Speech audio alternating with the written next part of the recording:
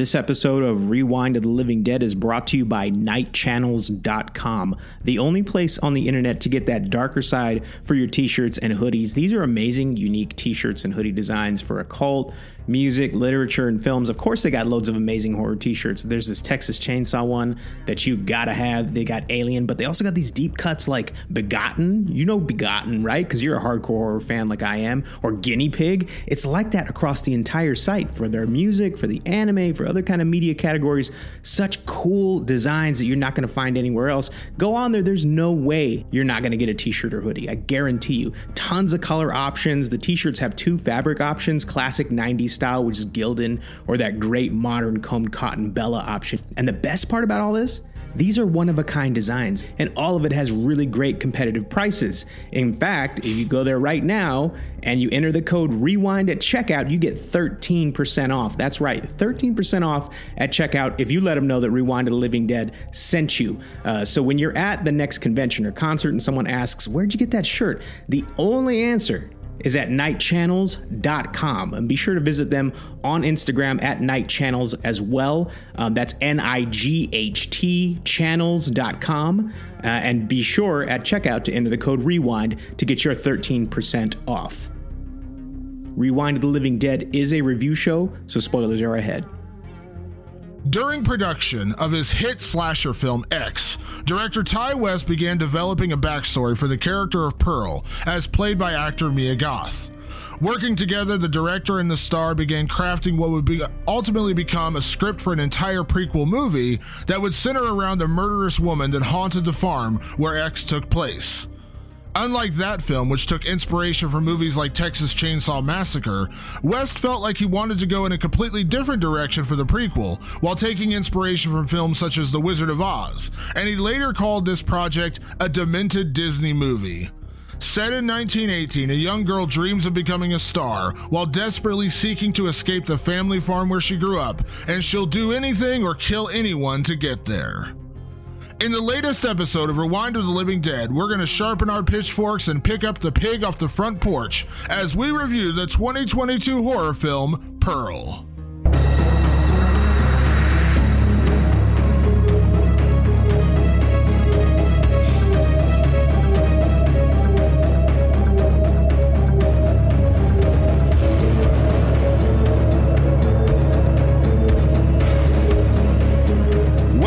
To Rewind of the Living Dead, I'm Damon Martin. And I'm Patrick Guerra. And Damon, that sounds like new theme music. It does sound like new theme music. Want to thank Andrew Scott Bell. Courtesy of Andrew Scott Bell, we have some new theme music here on Rewind of the Living Dead. Decided to up our production and go with an original here. So, yeah, new theme music. And if people are out there going, who's Andrew Scott Bell? If you saw the trailer for Winnie the Pooh, Blood and Honey, that is the composer. Andrew Scott Bell is the composer for the new crazy Winnie the Pooh horror movie that's coming out. And Andrew's a very generous guy, and he hooked us up with a really cool track. And we're very excited to have our own original theme music starting now. Crazy is a good way to describe that movie. That's insane. I love when people do that. Like I know just recently, it's called like The People's Joker.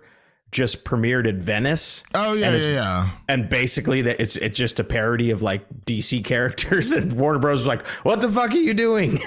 Yeah, I went and got my haircut recently. My barber knows I do a horror podcast, and I sat down and we were like 2 minutes into it, and he's like, "Have you heard of this Winnie the Pooh horror movie?" And I'm like, "Yes, I have."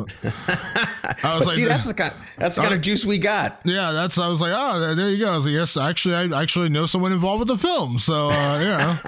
Kind of worked out well.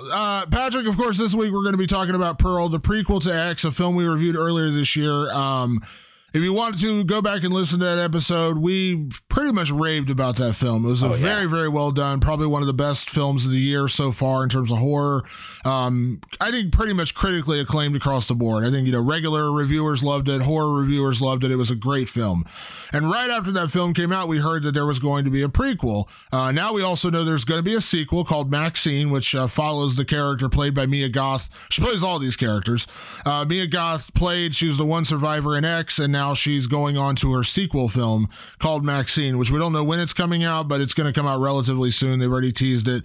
But this is a prequel called Pearl, based on the character from X, also played by Mia Goth. And Patrick, I'm always intrigued when we get like a horror trilogy and like set up as a horror, because again, this film originally wasn't set up this way.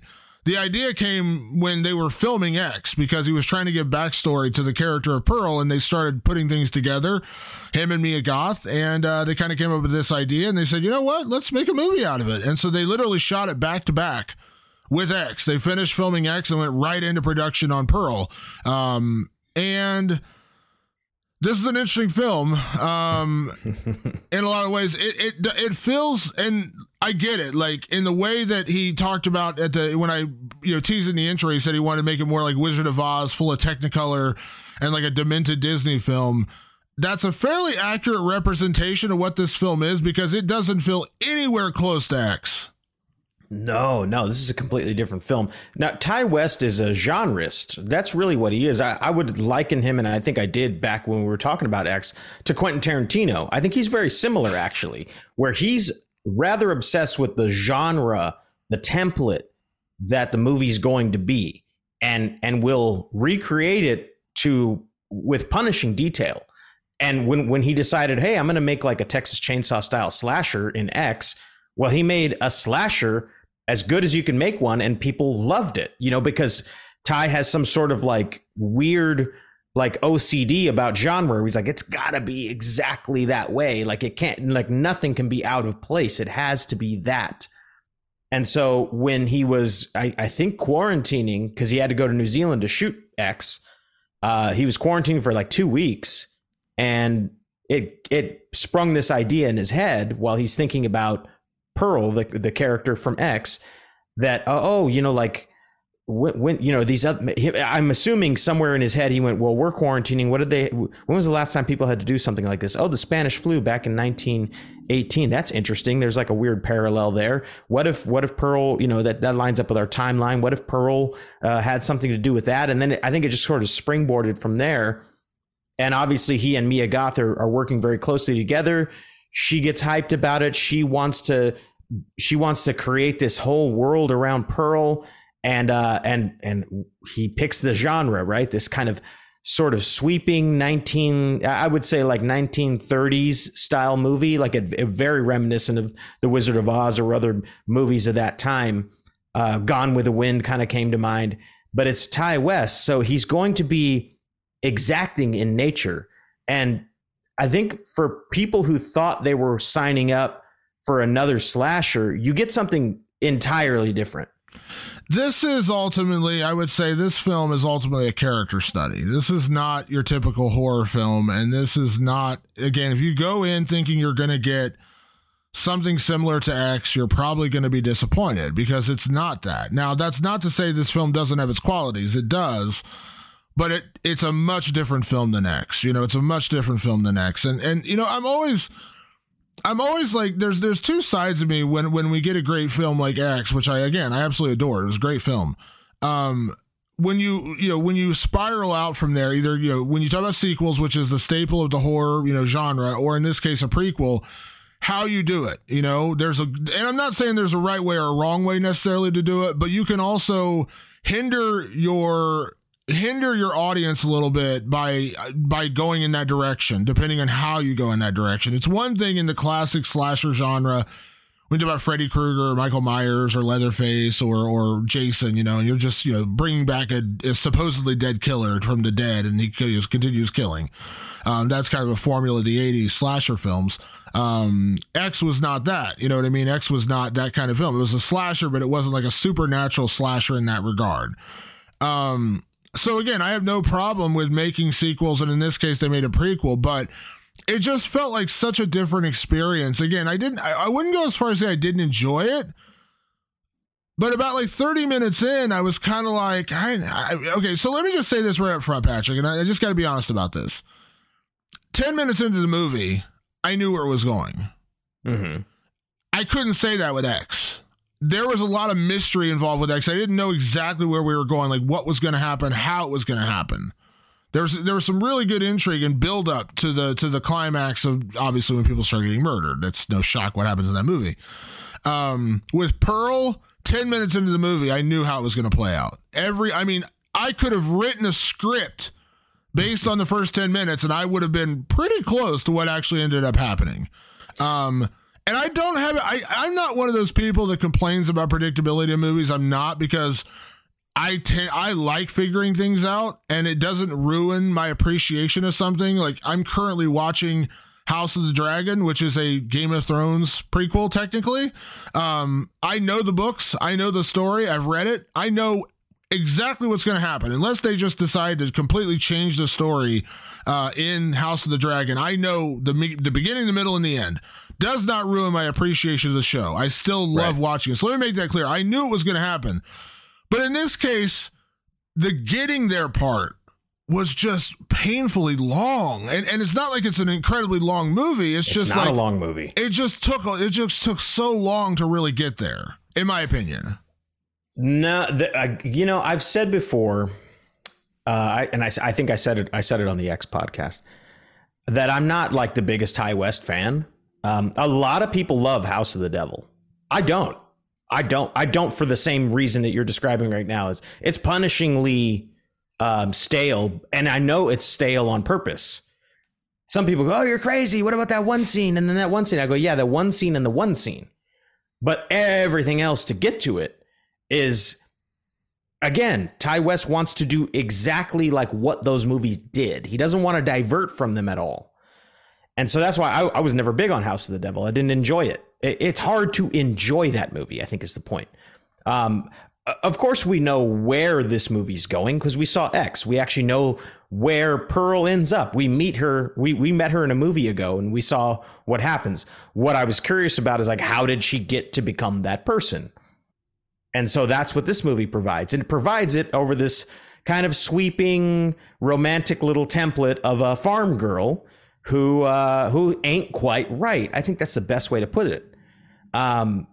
It's weird to even say, should there even be a spoiler section in this particular episode? Because if you've seen X, the spoilers are out there. You know what Pearl becomes. You just don't know how she got there. That's really all this is. And how she gets there, I mean, this is the first time where I was in the movie theater and I actually timed it, and I was like, we're an hour in, and I thought we were 90 minutes in already. Yeah. I thought we were so far in, and we were barely an hour into an hour and 45-minute movie. It feels like a long movie because of his technique, his style of just like letting something draw itself out for a long time. Some people love that. And I bet critics will love this. I bet the write-ups on this movie will be, this is genius. This is an incredible, unflinching character study.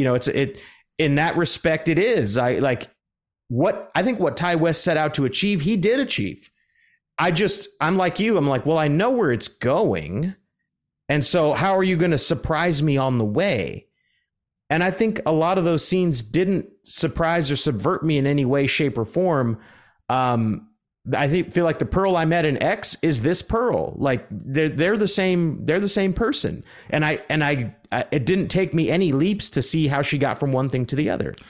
That is exactly my issue right there. Like, there was no, and when I say mystery involved, like, again, it was very predictable. I knew exactly, and it's not, when I say predictable, it's not because I saw X and I know where the character ends up. What I'm curious about, what I'm intrigued by when you do a prequel and you're trying to basically tell me how this character became, you're trying to explain to me in a prequel how Pearl became the murderous, crazy, feral almost woman we meet in X, where she's just a murderess. Like, I don't know a better way to say it. Like, she's not all there and she likes killing people. How did she become that person? 10 minutes into the movie, I already figured it out. And there's no mystery there. There's no intrigue there. It's a character study. And let me be clear when I say that Mia Goth is incredible. Mm-hmm. I have lots of good things to say about this movie before we get into spoilers. I have tons of good things. I really like her, and I love her performance. And this is one of those. This kind of, you mentioned Quentin Tarantino.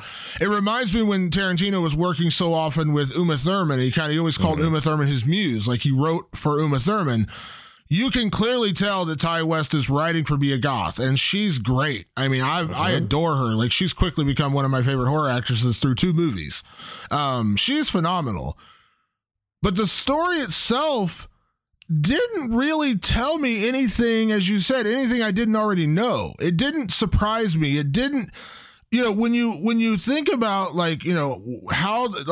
how just say serial killer for lack of a better word, we're in a slasher, but for a serial killer, how does a serial killer? Now we understand that if you watch Mindhunter for like 2 episodes, you figure out that not all serial killers have like a motive. They're psychopathic, they're sociopathic.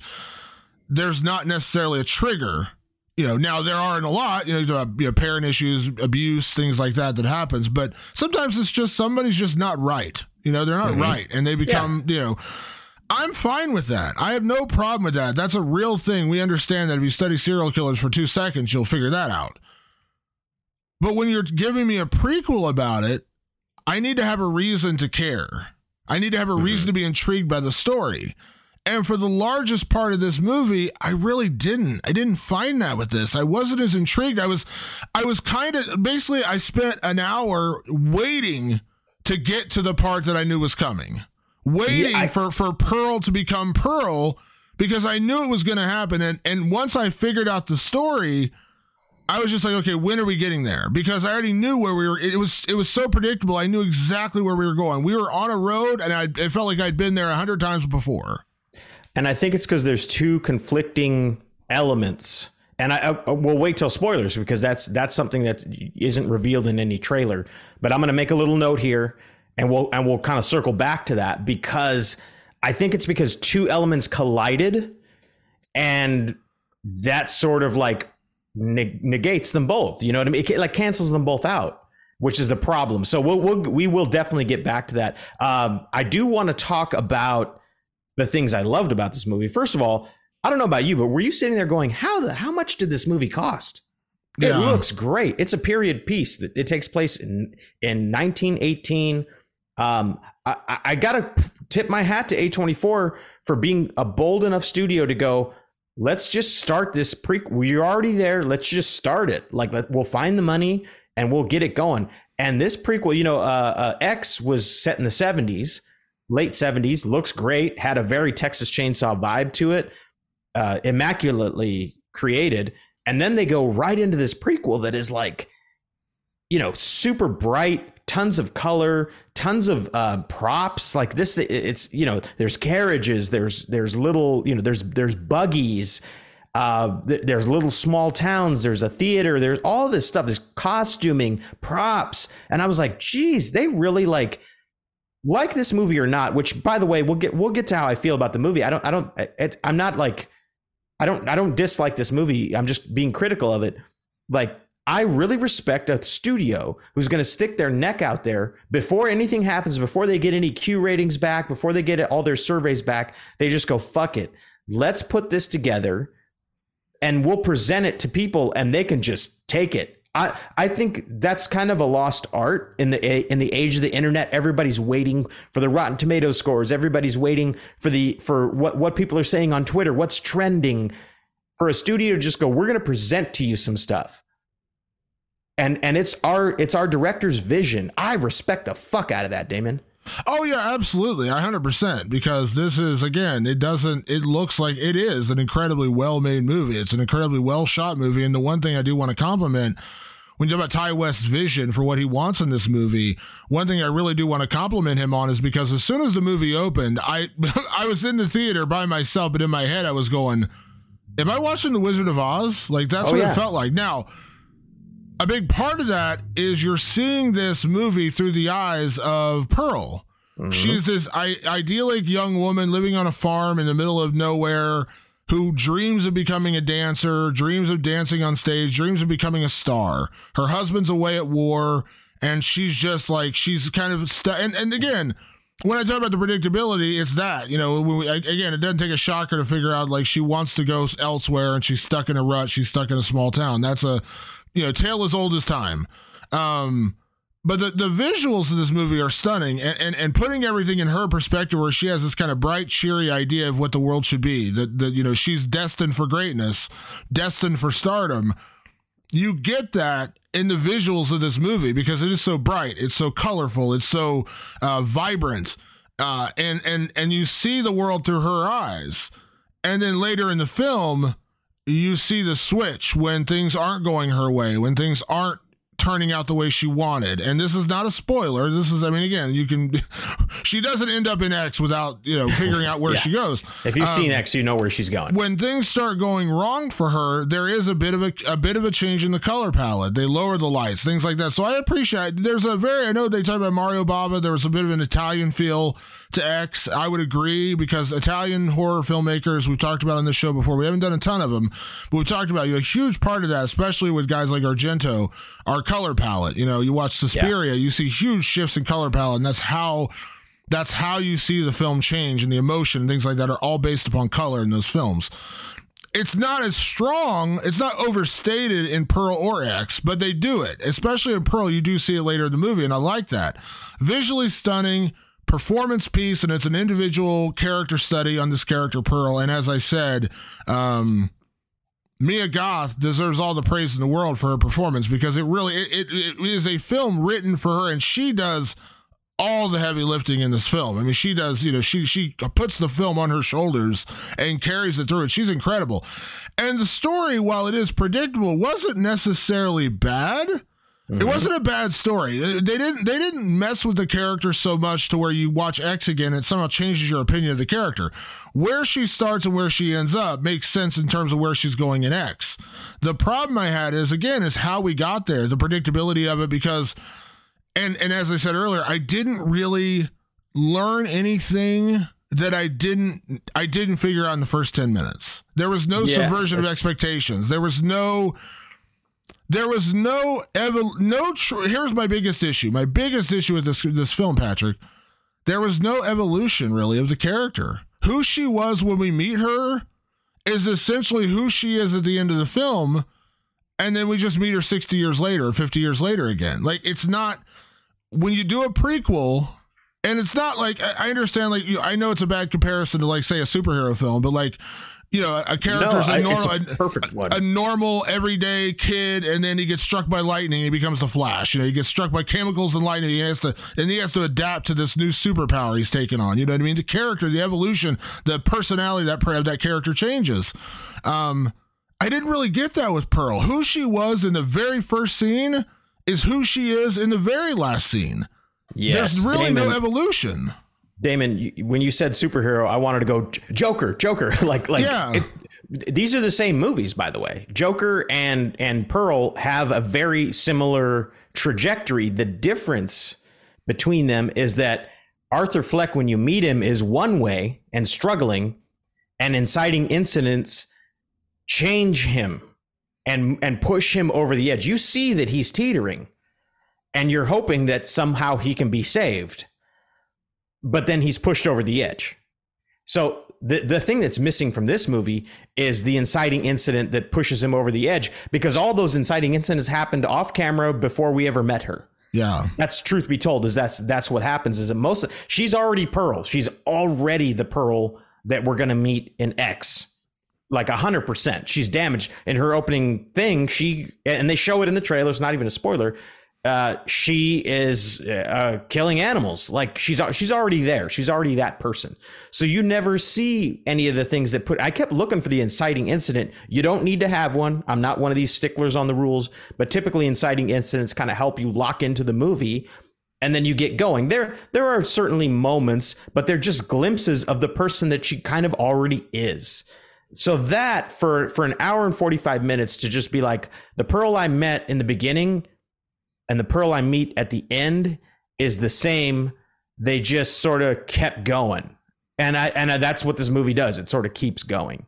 Yeah. And it's not bad. I don't want to make it sound like I hated this movie, because I didn't. I liked the movie. I liked a lot about the movie in terms of performance, in terms of execution, the visuals, all great. It's, again, ultimately comes down to the character itself in terms of like what we learned about Pearl. And again, you're talking about a prequel. We're dealing with an already established character. You got to give me something to understand why I'm seeing this prequel story. Because again, 10 minutes in, I knew where it was going. I knew the character, and I predicted, like, again, almost every story beat. I was like, here's what's going to happen. Here's what's going to happen, and here's where we're going to end up. And when we got to the end of the movie, I would say if I had written down notes 10 minutes in and said, here's what's going to happen, I'd give them to you. You'd open that envelope, and I would say 9 out of 10 of my predictions were right. You know what I mean? And the incredible Damon Martin, mind reader. Yeah, exactly. I'm Kreskin over here. It's not that it's not. And again, I don't criticize a film for being predictable, because there's a lot of films I love that are predictable. I figured out a lot of films long before they, try to unravel some mystery for me.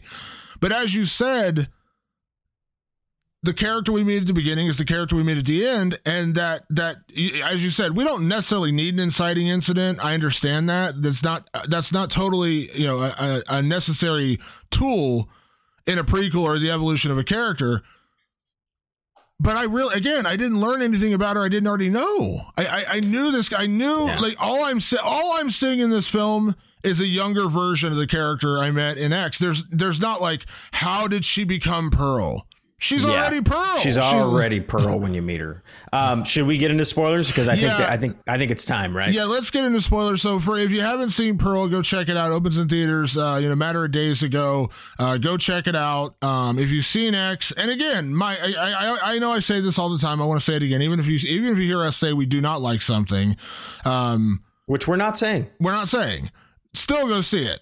I'm not saying I actually, there's a lot I enjoyed about this film. And if you liked X, I would still recommend you go to see it. My only suggestion is don't go in thinking you're getting another X, because that's not this film. It's nothing like X. Not a bad thing. I'm just saying, if you're going in, man, I loved X, I can't wait to see another one. That's not this. So I just want to warn people for my one critical, just advice. My critical advice would be, don't go in thinking you're getting another X, because you're not. That's what I'll say. Would you agree? Oh, yeah. No, 100%. It's nothing like X at all. So with that being said, we're getting into spoilers now. So again, be forewarned, we're now going to get into spoiler territory with the film. Let me just say right up top, Patrick, spoiler territory right now. The damaged child due to a domineering mother was so that was what I talked about, predictable. Like, it was just so, like, immediately I was like, oh, here we go. This is Mommy Dearest. This is Carrie. We've seen this story 1,000 times. And I'm not saying it's bad. I love Carrie. I love that movie. I'm a big fan of Carrie. Sissy Spacek touched my shoulder, and I've never watched that shoulder again. So exactly. So if you stand next to Patrick and he smells, that's why you never watched that shoulder again. That's why Sissy Spacek's hand on my shoulder is why I smell. Yeah, like the domineering. Again, as I said with predictability, I'm not complaining about it necessarily, but we don't see any of it.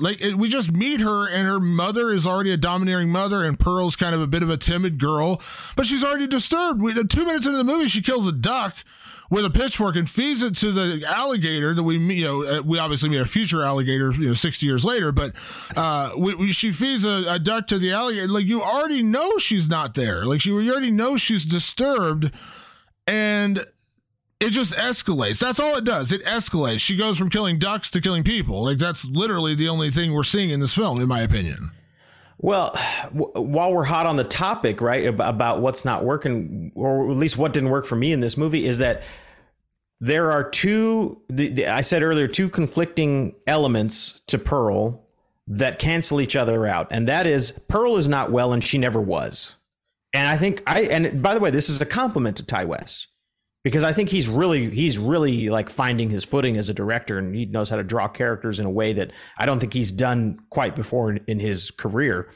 We know right away, you can tell right away, Pearl was never right. Pearl has always had something off about her. Like we were talking about in Mindhunter, sometimes a serial killer just isn't right. There was nothing that broke them. They just weren't right from the jump. You can tell that about Pearl very quickly. And she has the domineering, cold mother. There are these two things that are colliding, but not. And this is maybe the thing I do take umbrage with his choices, is that if the domineering mother had turned her into Pearl, show me that instead of where we're at now, because that would be interesting. If the mother turned cold because she knew Pearl was wrong, or off, I should say, then show me that. Instead, we're all caught up. Pearl's wrong. Pearl's got a screw loose. Mom is cold and domineering, and it's already all there. It's already we've already put the negative and the positive together, and we're at a neutral. And so there's no tension between them. Like, I'm not like worried for Pearl. I'm not worried for her mom, because I'm like, well, Pearl's definitely going to kill her mom at some point. That's going to happen. Yeah. I can already see that coming. And he makes attempts to make it seem like Pearl wants her family, but the truth be told, she just wants free of all this so she can act out all of her delusional fantasies. That's really all she wants. She's not part of this world. She's not connected to this world. So that her mom is cold and domineering doesn't even matter to her. She's just a feral wolf trying to get out of the cage. That's all it is. So those things don't matter, and they're the two strongest elements in the whole movie.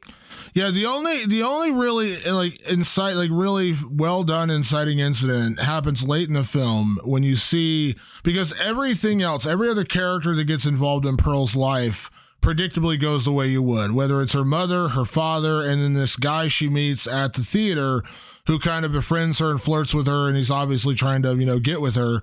And then she gets with him, and then she kind of turns on him. And again, very predictable, saw it coming a mile away. The only one that I did enjoy, but then they I won't say they ruined it, but they took so long to get there, and it dragged out so long, was with her sister-in-law. Her sister-in-law is this very sweet person who comes over, and she's trying to her and her mother, meaning her mother-in-law technically, are trying to help them out, because since her husband has gone off to war, her dad was stricken with the Spanish flu, so he's he's basically decapacitated in a wheelchair, can't communicate, he's basically being fed by spoon, and so they're not doing well as a family. And so her mother-in-law and sister-in-law show up, and they're trying to help him out a little bit, give him some food, whatever.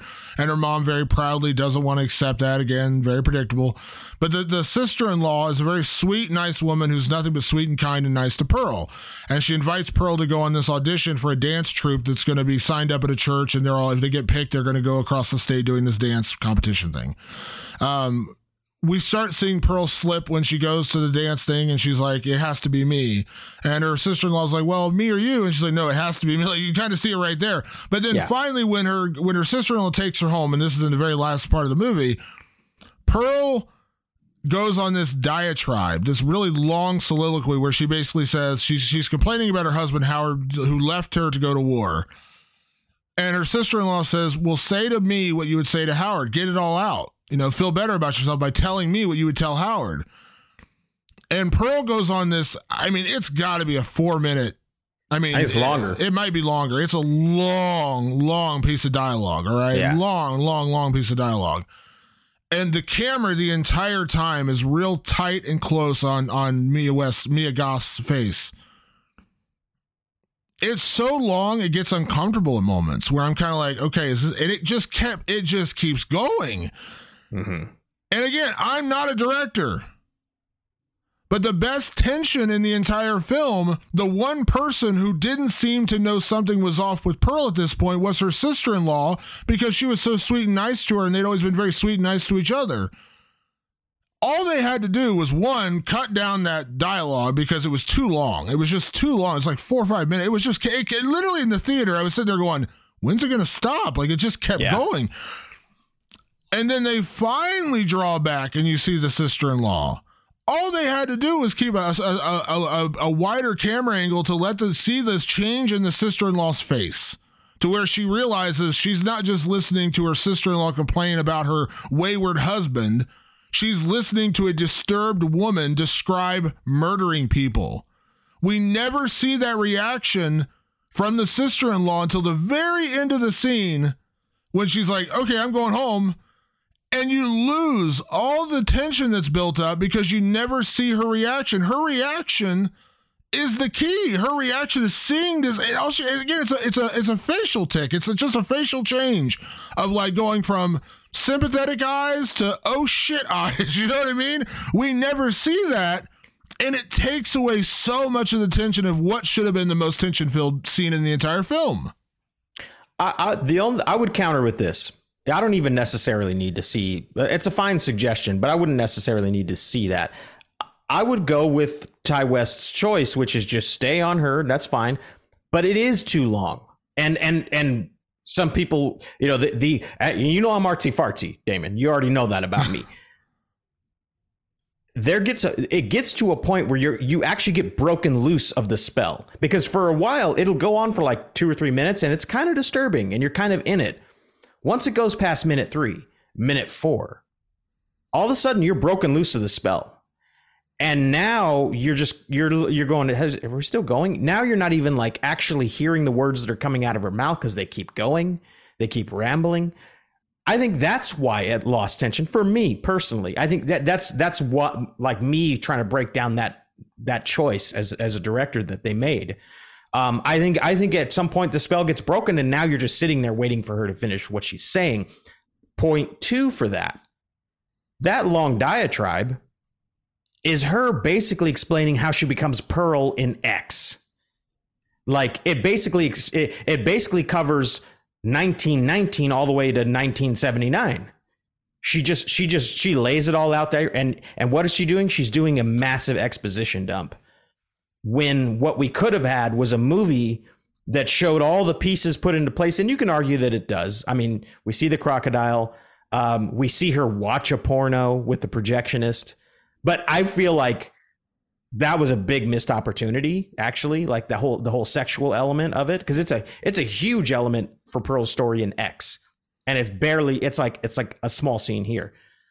So you can argue that yes, they did lay out all the elements, but what they do is go, just in case you didn't get everything, let me explain in this long monologue why I will be the Pearl I will be for the rest of my life.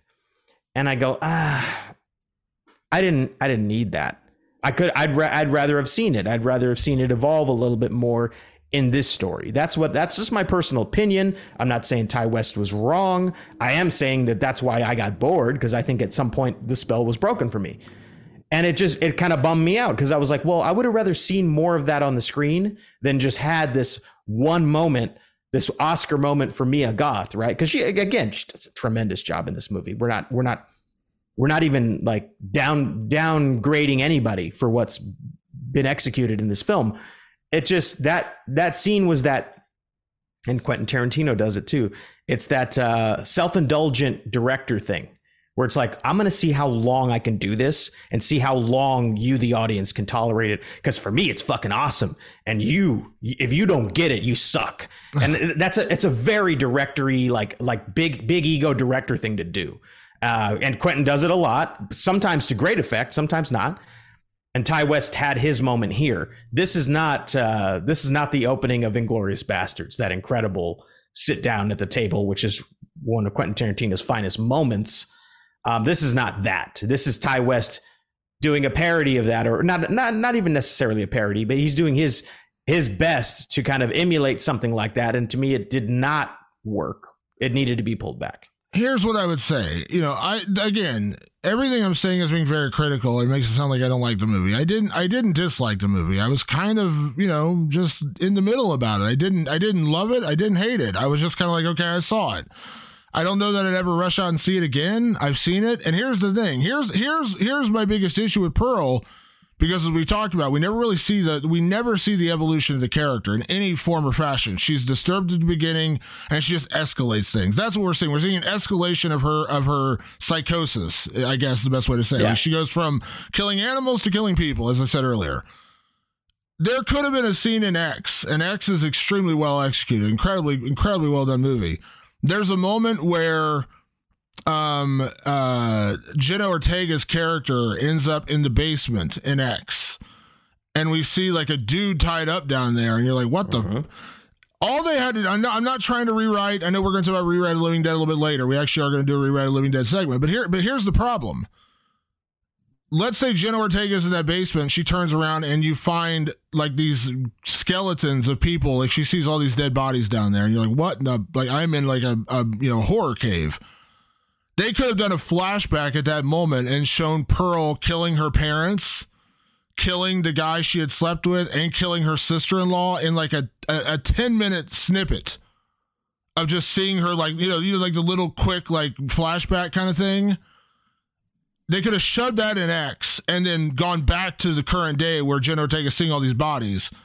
you would have had the same impact, in my opinion, as what we learned in Pearl. They could have done that same thing, just showing her snapping and killing her mother, snapping and killing her father, snapping and killing this dude, snapping and killing her sister-in-law, and had a little bit of that, and had like you could have that monologue over top of that in a 10-minute scene, and then you flash back forward to Jenna Ortega finding all the bodies all these years later. And that would have had the same impact as what Pearl does, because again, there's nothing I learned about Pearl in this movie that I didn't already know. Yeah, well, what is that? Right, we just talked about Barbarian the week prior, and my big issue was it didn't subvert any of my expectations. I know it did for you. For me, it didn't. I did see everything coming. Not only do I see everything coming in Pearl, I already knew it. It was already written in X. It was already there. And they do a good job in X of explaining who Pearl is and why she is. So if I already knew that, like, don't just like re-show it to me slower. This is not gonna it's not gonna go. I'm not gonna go like, wow, this is so good because it's so slow. I feel like there's a lot of people that go to movies and they will just praise it because it's really slow, because they go, well, if I say I like that it's really slow, it makes me cool.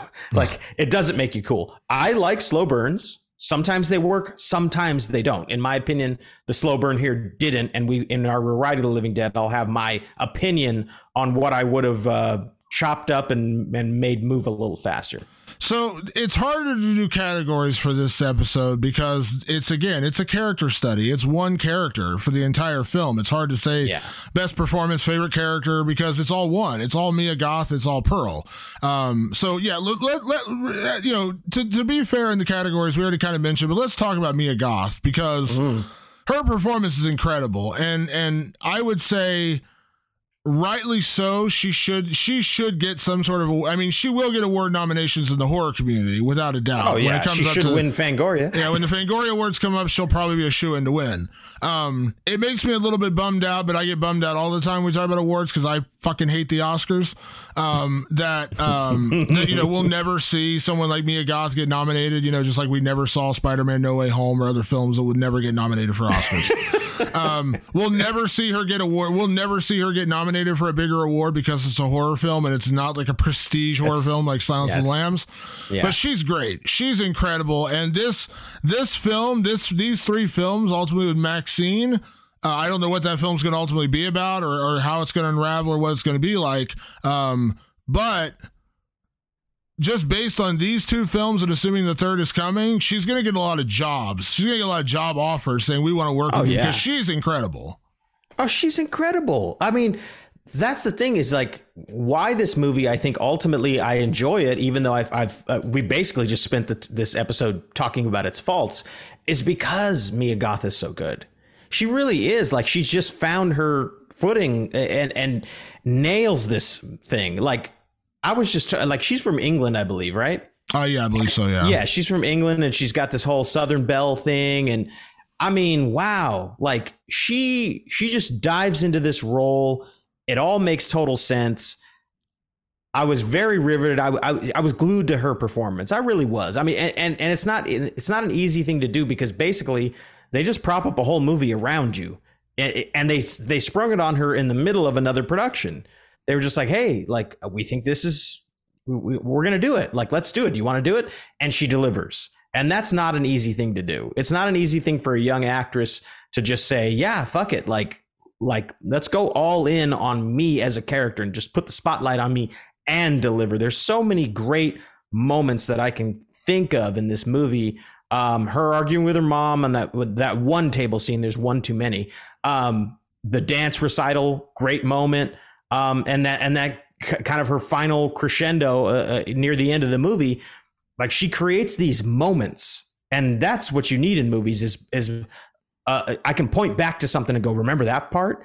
And everybody goes, oh yeah, it was so good. That Mia Goth delivers that at least at three key moments in this film. Yeah, she really does kill it, and it's a piece built around her, and again, she kind of became Ty West's muse in this film, but she's so good at doing it, and that to me was kind of the saving grace of this film, because while I did have a lot of issues with the story, I had a lot of issues with the character progression, all those kind of things, and the length. Let's be honest, it was a little bit long. I was fascinated watching Mia Goth. That was the best part of the movie by far. And she's all over the map emotionally and doing it really, really well. Like, she plays demure very well. She plays innocent very well. She goes into that psychopathic mode in a very, like, from timidity to like pure psychopath in an instant. And it's that part is terrifying. Like, that is really terrifying. Just see her just go from one to the other.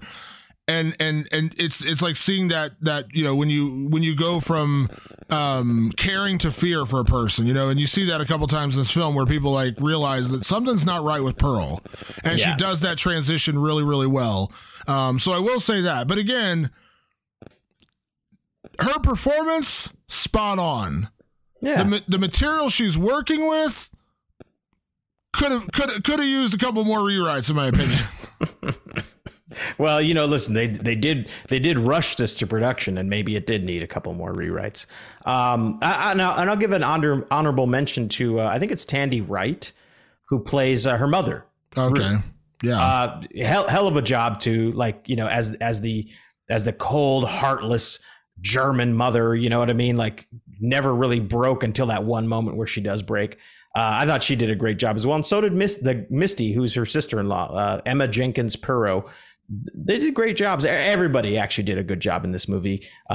So yeah, you know, there's not really like a big best performance category this time out, because it's really all about Mia Goth, and hey, she did it. Yeah. Let's talk about the axe death scene.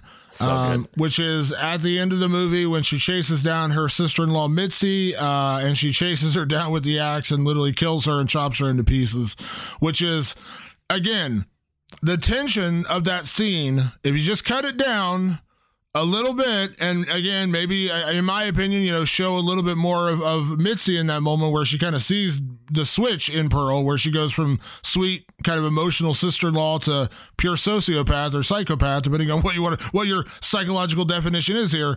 But then after that, going into the axe scene, it is terrifying, and it is so well executed. Yeah, so normally we do like a best kill or best gore, and I was like, are we really going to try to pretend it's anything other than this scene? You know, there's other kills in the movie. They're not that intense.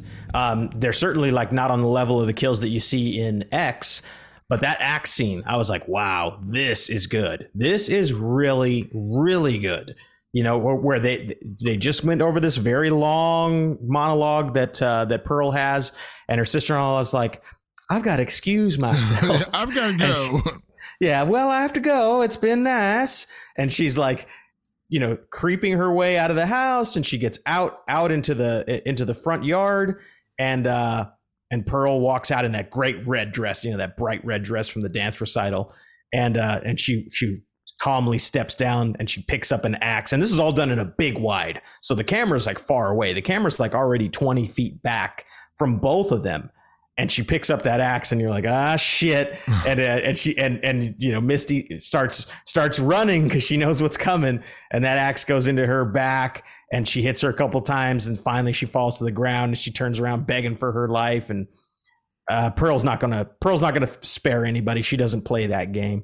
And then it goes into like the real descent of madness. You get this like split double screen showing Pearl, you know, chopping Misty up. How about that beheading scene? Yeah. How great was that? The axe comes down on Misty's neck, and the head kind of goes flopping, and the blood goes squirting. I was like, damn, that's a fucking really well done scene. What I really liked about that scene is, you mentioned the split screen. You get a close up, and then you get a bit of a more of a distance shot. So you see the head literally come off at the neck, and then you also see a distance shot of the head kind of rolling off when she decapitates her. Yeah. It's a really cool way of shooting it, and a really, really cool way of watching it. Ty West can really hang his hat on that scene. That is a very, very good scene. That's the thing, is that when this movie needs to deliver, it does. And that's very much a moment where I was like, shit, I can't deny that's fucking awesome. Yeah, that was by far the best scene. And it was also the moment when I said, man, I wish the entire film had been more like this. Like more, if you're going to give me brutality, give me brutality. If you're not going to tell me how Pearl got here, because you don't tell me how Pearl got here, she's just always been this way, and she's just escalated. Give me more of this, give me more of these kind of scenes, because that was better, because the like I said, the tension with her and her mom, kind of paid off, but it didn't really, and you never really saw why. You never really saw like the evolution of like the change in her mother. Like, she was already this domineering kind of cold woman when we meet her. Pearl was already disturbed. And again, I'm not trying to rehash all that, but when we get to this scene, it gets me excited. It's a great scene. The tension is great. But watching Mitzi run away and saying, no, and just seeing Pearl just calmly grab the axe and just like, walk up and just literally just axe her sister-in-law to death is pretty crazy. And it's a really, really well done scene. And unlike the monologue, which gets drawn out exceedingly long, This is like the perfect, because it's uncomfortably long seeing her literally chop her sister-in-law into pieces. But that's where the psychosis, that's where the break in her psyche really shows through, because she is conscious enough to kill her sister-in-law, but also knows she's got to dispose of the body. So she's chopping her up into pieces and stuff. So it's not like she's just blindly killing for the sake of killing. She's killing and knowing she's got to cover it up. And so it's just a really well orchestrated moment. And again, the best moment by far in the film. Oh yeah. What a moment, man. I really, hats off to Ti West for that one. That's a great one. So let's talk about Rewrite of the Living Dead. And we do these segments from time to time, and we try not to rewrite the entire movie, because that's just not fair. And I wouldn't rewrite the entire movie. I got one suggestion of something I would change. And it's not, and as I said, my one little piece of criticism about that monologue at the end is that just the close up on Mia Goth was fine, but I think I could have used a little bit more of the sister-in-law just to see her realize that her sister-in-law's a wackadoo. It would have been nice to see that little like change on her face of like going from like, oh, I'm caring, I'm sweet, I'm sympathetic, to what the fuck is wrong with this girl. That would have been nice, but that's a minor thing. Again, and you said you didn't really mind that. The length and like the time it took to get there was the problem. Either way. So let's talk about Rewrite of the Living Dead, something we would change that could help or alter or hopefully improve what we find flaws in this movie. So Patrick, what's your suggestion for Rewrite of the Living Dead? So I think what I would do, and it's really simple, because we talked a little bit earlier about Mom and Pearl having this back and forth. It happens multiple times throughout the first two acts of the movie. They have kind of, I would say, the same conversation a few different times, and you kind of get it. You can get it in basically one scene. It would be enough, and then an exclamation point in another. So I would shave a lot of that back, and I would move the dance recital, which is a great sort of engine to get things going. But the dance recital thing basically happens at the end of the movie. I would move the dance recital up to the end of the first act and the start of the second, so that like the second act is her really worried about this dance recital, and then get into that, and then get into kind of Pearl's murderous ways.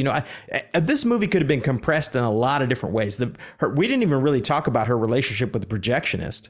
He was like her window to the outside world. They did a lot of that. She goes back to him twice. Again, it was one of those things where it's like, I think this could have been done in one scene more than two. Hey, Ti West is a successful director. Feel free to tell me to fuck off, Ti. It's all good. I just think that like we went to the well a couple of times with different characters, and we could have shortened that, got to the dance recital stuff, which was great. I think leading up to and inside the dance recital and all the aftermath of it, to me, was this really great, just sort of catalyst for where the movie was headed. If you're not going to go and rewrite every single thing that we were talking about and change the structure of the movie, I would have done something similar to that. Yeah. So I agree. I think that would have made it stronger. My biggest rewrite would be fixing what we didn't get in the character, which is give me something to understand why she is the way she is. If she's just disturbed, and that's just what we're going with, which again is fine. Still need to see the evolution, because it felt like what Ti West was going for is that she grew up under this domineering mother, unsatisfied life on this farm. She didn't want to be there. And again, it just escalated from killing animals to killing people. I've said that like 10 times, but we never really see an evolution of the character. My change would be, if you're so intent on telling us that there's a relationship between the mother and daughter so fractured, and that's a big part of why Pearl becomes Pearl, escalate that, intensify that. I'm not saying we need to feel sympathetic for Pearl, like you have to have a full-on mommy dearest moment where she's beating her with wire hangers or anything, right. But like make it to the point where it's more severe to you, where you understand the emotional abuse she's going through, or the emotional manipulation that she's going through with her mother, or again, give us something to know why she's escalating. And again, I know, it's the Michael Myers thing. You go to Rob Zombie's Halloween, there's no reason why Michael Myers starts killing animals and then starts killing people. It's we just see him that way, but we also know the upbringing, the house he lives in, things we see around him. And I know a lot of people that didn't like that movie didn't like that we learned that kind of stuff about him. He grew up in an abusive household and those kind of things, but we still learn that. So you start to understand a little bit more of the psychosis that goes into making Michael Myers. We see a domineering, cold mother. Absolutely. We see a girl dreaming of getting out of here, dreaming of getting out. So one of the big you mentioned a lot of the inciting incidents happen off screen. Her husband left for war. Yep. Howard, who we meet in X, has gone off the world and left her there with her parents. Now, are we made to believe that Pearl is like 17 and married, and so she's still living under the thumb of her mother? Like, that's another kind of confusing part. Like she can't nothing leave. Crazy about that for that era. But she can't leave the house. She can't go anywhere. And but also, I think it's a thing where everybody knows Pearl's touched. Everybody knows it. Her mom knew it, and I think even Howard knew it. But then put it out there that way. It was not, in my opinion, very well orchestrated in the way that happened. So again, if you want to focus on the damaged relationship with the mother and daughter, it seemed like where he wanted to go. That seemed to be, because when the mother finally slaps Pearl in the movie, and then she slaps her back and they get into a fight, her mother gets caught on fire and she chucks her down the basement. Great moment. That's where we're all leading to. So lean into that is all I'm saying. Like, lean into that relationship, because they try so many times, but then you get this like offshoot with the projectionist thing, which takes forever.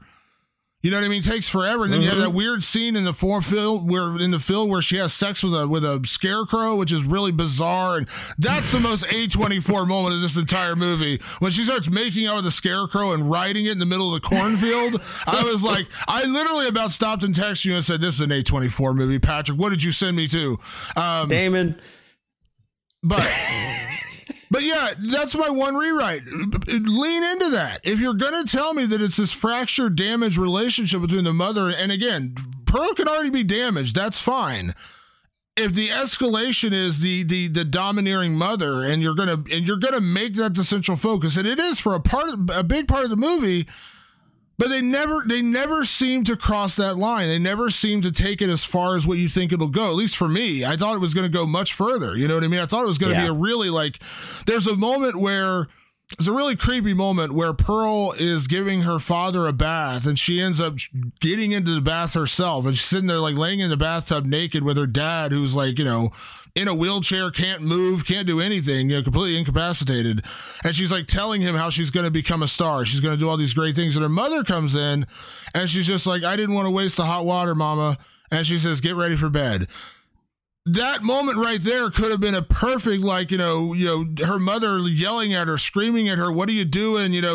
Clean yourself, you filthy, whatever. The escalation, you see that it never gets there, in my opinion. So I think escalating and really showing us that damaged relationship with her mother on a higher scale would have at least given me a reason to know why Pearl is, she's so desperate to get away from this, and she's got this domineering mother who just won't let her go.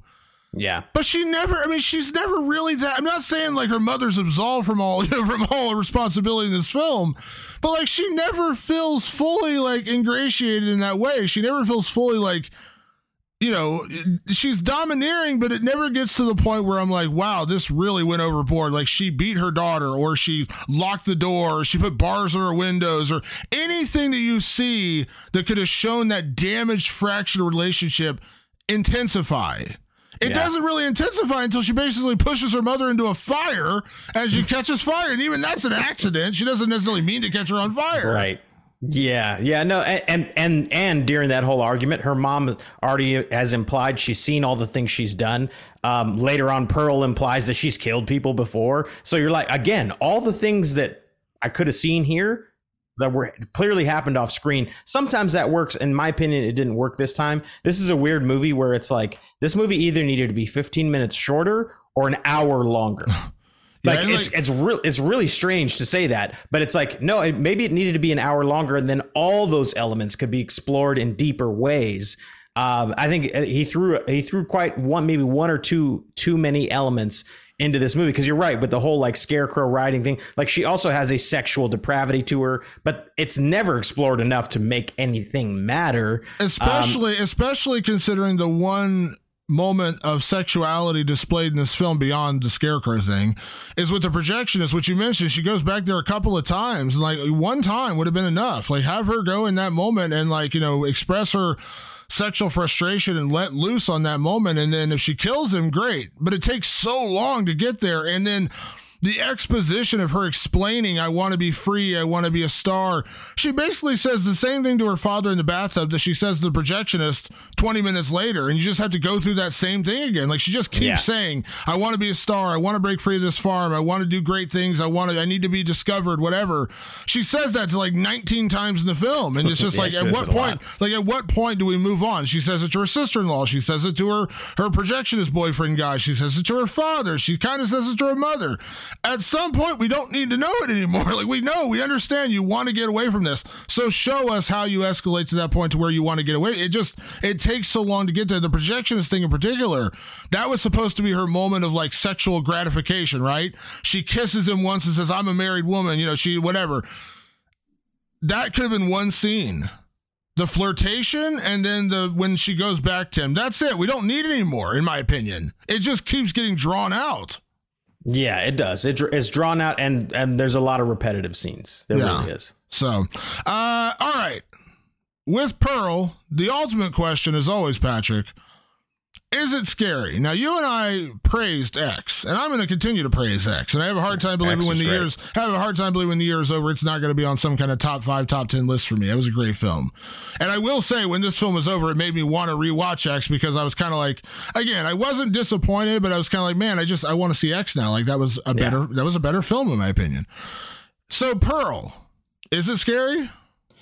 If X was a dirty black muscle car, Pearl is like it's an old Bentley. You know what I mean? Like it strolls along, and it's very, it is what it is. It's lumberous and big, and there's not a lot of dread in this movie. I think that's the weird thing. Like, it's kind of psycho. It certainly has it certainly has those moments. I can't think of a jump scare. There was one. The only one that got me the entire time was when she's in the cornfield looking. Oh, the crow. The crow jumps out. That kind of got me. I was like, oh, geez, that kind of jolted me. But that's it. Right. Like, that's literally the only one. Yeah, it's weird. Like, this movie has tension, but it's not. I don't know how to make this make sense. It's not dreadful tension at all. It's just the language of this film is to have everything draw out. And what happens when you keep repeating that, it loses its effect. Yeah. And so ultimately, I don't think Pearl is scary. Some people are going to find the end sequence highly disturbing, really probably from when her mom is set on fire. From that point on, I think some people will be like kind of shaken to their core, because it's intense imagery. It really is. You know, I try to remember that I'm very desensitized to a lot of this stuff. So yeah, I would say this is not a scary movie, but it definitely has some that back third of the movie incredibly intense. Yeah, I don't think it's scary, because sadly every relationship that Pearl has endures the same evolution. You know, she's sweet, she's kind, she's nice, and then she's all of a sudden kind of disturbing. Every relationship she has in this film is the same. With her father, with her mother, with the projectionist, with her sister-in-law, they're all exactly the same. She goes from being the sweet, kind, I want to escape the farm, you know, sweet farm girl, to utterly disturbing and scary woman. There's no, like, every relationship's the same, right? Like, there's no other relationship in this film, and that knocks down the tension because you see it coming. As I said, the predictability, you see it coming. As soon as they introduced her mother, I was like, well, domineering mother, that's going to be a big aspect, and that's exactly what happens. She meets the projectionist, she's going to have an affair with him, and she's going to regret it, or she's going to, do what she doesn't, she's going to want to take it out on him in a very like masochistic kind of way. Exactly what happened. Her sister-in-law gets a little bit too close when she doesn't get the role she wants in the dance recital thing. Her sister-in-law tries to show her sympathy, escalates, and she kills her. It's all predictable, and so that's why I say, like, there's no tension, and that's why it's not scary. There are some disturbing moments. Actually, the one I had, like the when she kills the duck, I was like, no, don't kill the duck, the poor duck. I know, yeah. Why you gotta kill the duck? And like, there's a moment where she almost like, it looks like she's going to tip her father into the pond for the alligator, which that was like a decent moment of tension. But again, even that was predictable. I was like, she's not going to kill him yet. Like, we're not going to see that happen right now. That was like, 20 minutes in the movie. Mm-hmm. Yeah. And then, like I said, the whole projectionist thing again, I just saw it coming. So no, it's not really scary. Now, I've heaped a lot of criticism on this film, and people listen and say, man, you really didn't like this. I didn't hate it. It was just one of those films when it was done, I was like, okay, that was a film. Like, I didn't hate it. I didn't love it. I was just like, I don't know that I needed that, I guess is what I'm getting at. Like, I don't know that I needed, the only thing I needed from this film was Mia Goth. She was incredible, and give me that all day. But what I took away from this film didn't enhance X in any way, didn't change how I feel about X. It was just, it's there. And I don't know that I'll ever rewatch it. You know what I mean? Like, I don't, and I think that's kind of the point. It's not that it's bad. It's not that it's good. It's just there. I know that sounds very vanilla of an answer, but like, that's what it was for me. That's exactly right, though. No, that's exactly right. It's just there. It's not like, it's not essential. Like, if you're like, I think you and I both are completists, where it's like, oh, if there's a trilogy, then I need to see everything. I don't go, hey, everybody, you have to see Pearl to have X, like, to make X complete. You don't. Like, you just don't. Like, it's just an extension of an aspect of X. And so, ultimately, like, it kind of is just there. Like, I know this is a different example because they did them in sequential order, and like this one was X, and then they did the prequel. But like, I adore, it's been well documented on this show, I adore The Devil's Rejects. That's quite possibly my favorite horror film of all time. You don't get to The Devil's Rejects and the relationships and the way The Devil's Rejects pays off without House of a Thousand Corpses. Now, I have a lot more problems with House of a Thousand Corpses than I do with Devil's Rejects, but the characters and obviously the revenge element of Devil's Rejects, you don't get there without House of a Thousand Corpses. That film builds you into where you get to Devil's Rejects and it pays off. Now, I've seen Devil's Rejects probably 10 times more than I've ever seen House of a Thousand Corpses. But you still need House of a Thousand Corpses to at least understand where you're going in Devil's. It's a necessary. I disagree. I think you're wrong. I think you're absolutely wrong. I guarantee I'm right. You don't get to Captain Spaulding. You don't get to Otis. You don't get to Baby, and you definitely don't get to the revenge element with the brother if you don't have at least some of that in House of a Thousand Corpses. There's a lot I have a problem with. House of a Thousand Corpses is nowhere near as strong as a film. But you see the evolution of the character, and you see the progression of why we're going where we're going based on the first film going in the second film. That's not here with Pearl. There's nothing I learned in Pearl that I didn't already figure out in X, and there's nothing that I didn't already know about Pearl going into it that I came away with like, oh, wow, I really saw the evolution of that character. Now I know why she is the way she is in Pearl or in X. She's the same character. She's just 60 years older. I would liken it to if X was Devil's Rejects, Pearl's House of a Thousand Corpses would just be Baby at 14 years old doing all the things Baby already does. Yeah, exactly. Like, it's not like, oh, how did Baby become Baby? Like, it has not. It's not that. It's not that kind of prequel. Yeah. It's just, here's Baby younger doing what Baby already does. Yeah, exactly. So it's like, oh, okay, so it's just more of the movie, I guess. And again, it's not that I dislike it. As I said, I don't hate it. It's really well made. It's a really well made movie. That's the weirdest review anyone will ever hear me say for a film. It's there.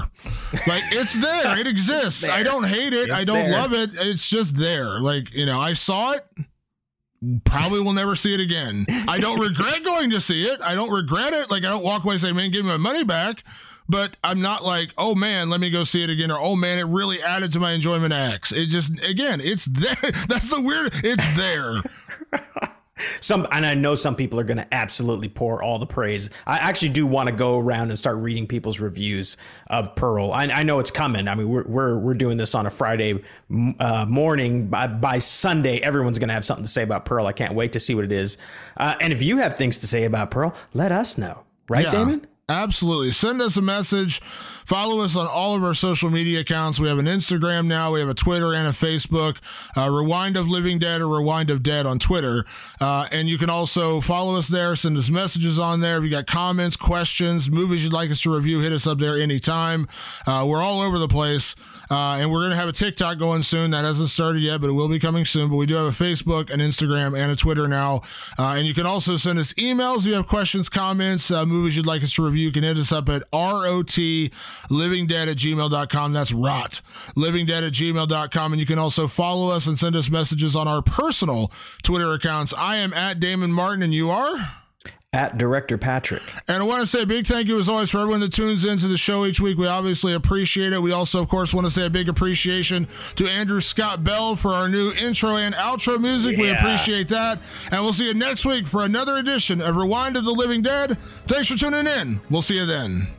Peace, y'all.